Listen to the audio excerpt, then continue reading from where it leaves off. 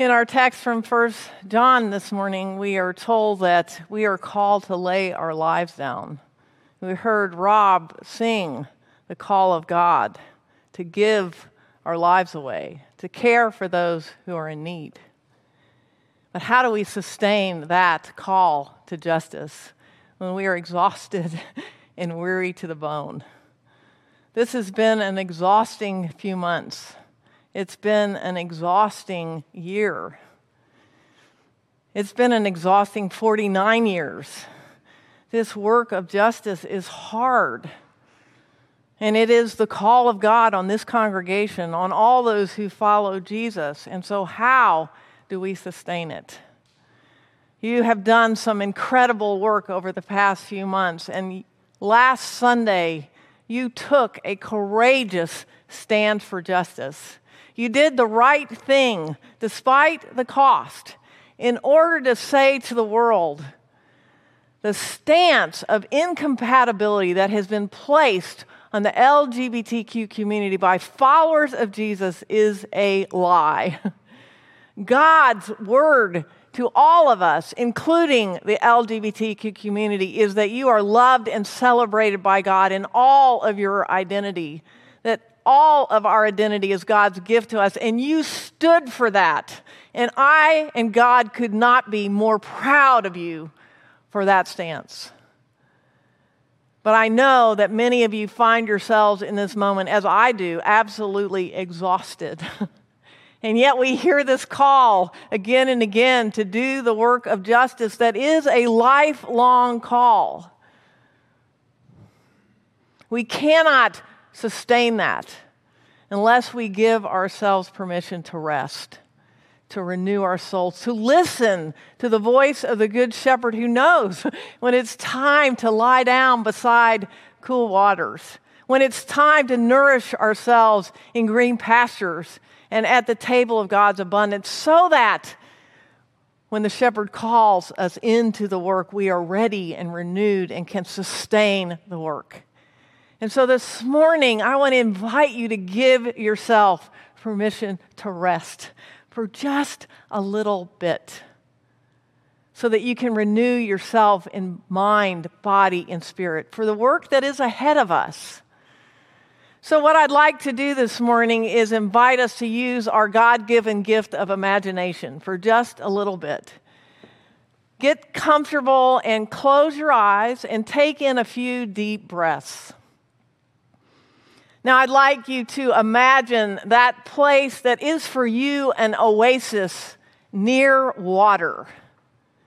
Maybe it's a pool or fountain in your backyard surrounded by trees and flowers. Maybe it's the pathway along the bayou where I walk in the mornings and some of you walk, where you can see the water birds and see the wildflowers, the bluebonnets that have been rising up this past month. Maybe it's sitting out in a boat, fishing in the early morning hours of dawn, listening to the lone call of a bird and the splash of a fish in the water.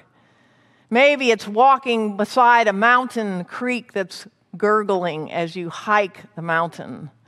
Or maybe for you, it's like me, it's the ocean, a deserted beach, the sound of waves crashing, the call of a seagull, and the feel of wet sand beneath your feet. Can you find that place that for you is that oasis? And now I invite you to continue to use your imagination and place yourself in that spot. Can you feel the breeze? Can you smell? Can you feel the warm sun or the shade of the trees? What do you hear? As you sit or stand in that space, can you feel the tension in your body start to release? The thoughts begin to dissipate, and a slight smile begin to curl at the edges of your mouth. That's the image of the kind of rest God is inviting us into. And so I want you to just stay there a minute in your mind's eye and hear these words. The Lord is my shepherd. I shall not want. God leads me beside still waters, nourishes me in green pastures. God restores my soul and leads me in paths of righteousness for God's name's sake. Even when I walk through the valley of the shadow of death, I will fear no evil, for thou art with me. Your rod and your staff, they comfort me. You prepare a table before me in the presence of mine enemies. You anoint my head with oil. My cup overfloweth. Surely goodness and mercy will follow me all the days of my life, and I will dwell in the house of the Lord forever.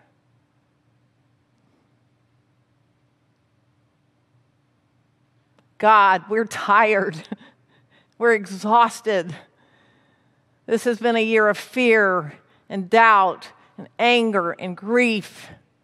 We've made huge decisions for the cause of justice, and we are weary to the bone. God, would you help us hear your voice, the voice of the Good Shepherd calling us to rest, to step aside for just a bit, drink deep from your well, nourish ourselves in body, mind, and spirit, and let go of our fear, knowing that you are with us always and will lead us into life.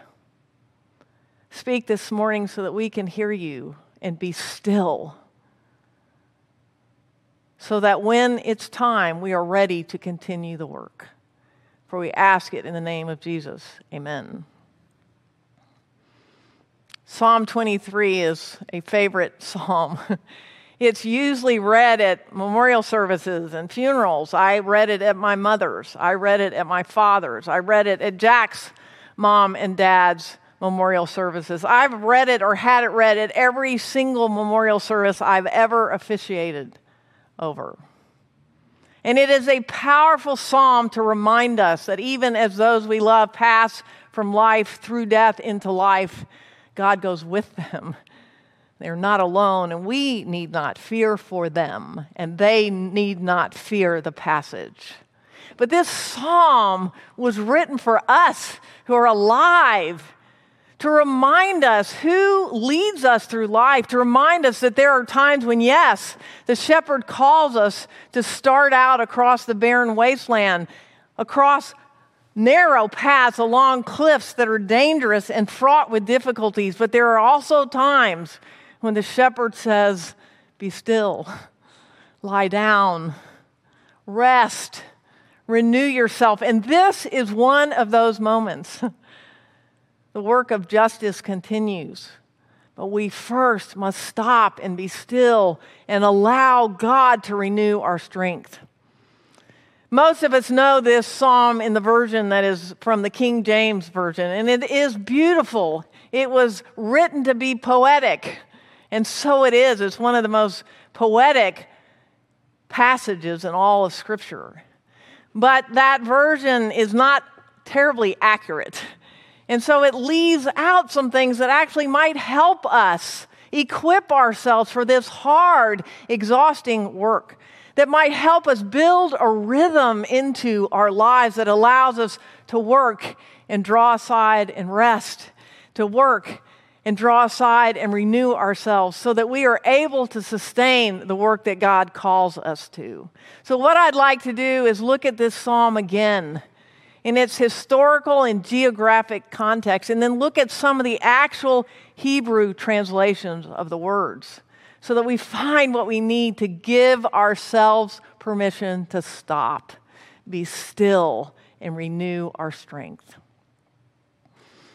The historical context of this psalm is not what we imagine. Most of us think that this psalm was written by David, the young shepherd boy, or at least when he was the shepherd king. But the reality is that this psalm, as well as most of the psalms, was written long after the Davidic dynasty had fallen. The northern kingdom had been conquered by Assyria, and Judah and Jerusalem had been devastated by Babylon, and most of the community had been taken into exile in Babylon. And guess what? They were there for a generation, which in that time was 49 years. It was in the 50th year that the Edict of Cyrus said, "You are free. You can go build a new future." This psalm is written to a community that is exhausted from 49 years of captivity, enslavement, and now has to figure out how to build a new future in uncertain terrain, not knowing what they're going into or what they'll find or what that will mean, only knowing that they have been set free. It's a psalm that's written about the Negev wilderness. We read the psalm and we think of these rolling grassy hills. We can see the bluebonnets and the trees waving and the grass just wandering safely around. That's not the reality to which this psalm was written. The Negev wilderness is a stark, barren desert filled with rocky crags and canyons with dried out wadis that in the summer rains fill and become raging torrents. Grass and vegetation is sparse except around hidden pools that can be found in some of the canyons. And only a good shepherd who knows how to navigate that wilderness, who will lay his or her life down for the sheep, can lead the sheep safely through that wilderness. There are predators hiding in the rocks, behind the rocks, and in the canyons. They too come to those watering holes looking for water and also looking for sheep who have wandered away from the herd. And only a good shepherd can protect the flock. And so both our gospel and the psalm reminds us that we have such a good shepherd, one who has gone before us, one who knows this terrain with all of its challenges and difficulties as well as its blessings and places of rest, one who knows us as sheep and knows when we are too exhausted to go on and need to lie down and renew ourselves, and then knows when it's time to prod us with that rod and pull us back with that hook. That's who we follow. And in this moment, God is inviting us to sit beside, to lie down beside cool waters and rest and renew our souls. This shepherd knows where those pools are. And this shepherd assures us that the enemy may be out there, but the shepherd will protect us.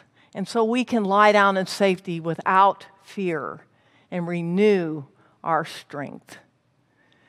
The term that says, "the Lord restores my soul," in the Hebrew actually means the Lord puts back in me the breath that has been scared out of me. You know those moments of panic and fear when you cannot breathe. You know those moments of grief when the sob is so intense that it catches in your throat and you can't find your breath. This shepherd knows we've been in that place for years, and especially in this last year of pandemic with everything else. And the shepherd is breathing life back into us, giving us back our breath, inviting us to sit and be still and let go of the fear and the doubt and the anxiety and the exhaustion and just breathe in the breath of God so that we can be led in the paths of justice. The phrase "led in paths of righteousness for God's name's sake" actually means the shepherd leads us along the path of justice, for such is the character of the name of God. We are called into justice. We have much work still to do. We have done amazing work thus far, but we need to pause and renew and restore ourselves, so that even when we walk through the valley of the shadow of death, and there again is this image of the breath being taken from us, because the actual Hebrew translation is when I walk through a valley that's so dark it scares the life out of me. The shepherd's with us, and will protect us from the predators, from the enemies, from all the things that threaten our well-being. And all we have to do is breathe the breath of God that is already within us. And God spreads this table before us. It's a table that is ours, at which we can feast even in the most challenging and difficult of moments. It's always spread for us. We can always come to the table and ask God for what we need, even when enemies of pandemic, of judgment, of having to leave 173 years of history, taking it with us, but not being able to stay in the place that was our home. All of that, when we get terrified and afraid and anxious, God says, come on, sit down at the table. Let's talk. Let's eat. Let's remember that we have one another, that we are a community called together by God, that we have a shepherd leading us, and all will be well. The image of oil anointing our heads is not a sacramental image. It is an image of luxuriance, of excess, of exuberance. Oil pouring over in excess, like the oil that the woman broke and poured on Jesus' head and feet. And they said, what a waste. Yes, because God celebrates us and loves us and wants us to know who we are and to know that luxuriance of the love of God that is ours. Surely goodness and mercy will follow me all the days of my life. The actual Hebrew translation is goodness and mercy will pursue me all the days of my life. I love that because I can't escape the love of God, the mercy of God, the goodness of God that pursues me each and every day of my life, even in this day. Even in this day of transition, even in this day when many of us are feeling deep grief, even in this day when many of us are excited, although we're not quite sure what we've gotten ourselves into, in this place of new possibility, God's mercy and goodness is pursuing us, and the Good Shepherd is leading us through this wilderness into life. And that's good news. That's good news that we can stop and be still and let the load off for just a little while. Give ourselves permission to go out and just sit and enjoy the beauty of spring. Listen to the birds. Put your feet in some water, even if you have to get a bowl and your hose, and feel what that's like to renew yourself. And so I want to invite you this week to do something that gives you life, to give yourself permission to eat well, to celebrate the heck out of what you just did, because it's awesome. And then give yourself permission to rest. Put the burden down, put the work down for just a little while, so that with strength, with renewed vision, we can continue the work to which God has called us. God is our good shepherd, and we, God's sheep, know God's voice.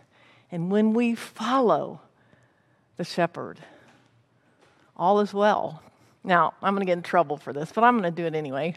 There's a little ditty that I learned in Sunday school, and it's really all there, and you probably know it, and if you know it, you can sing it with me.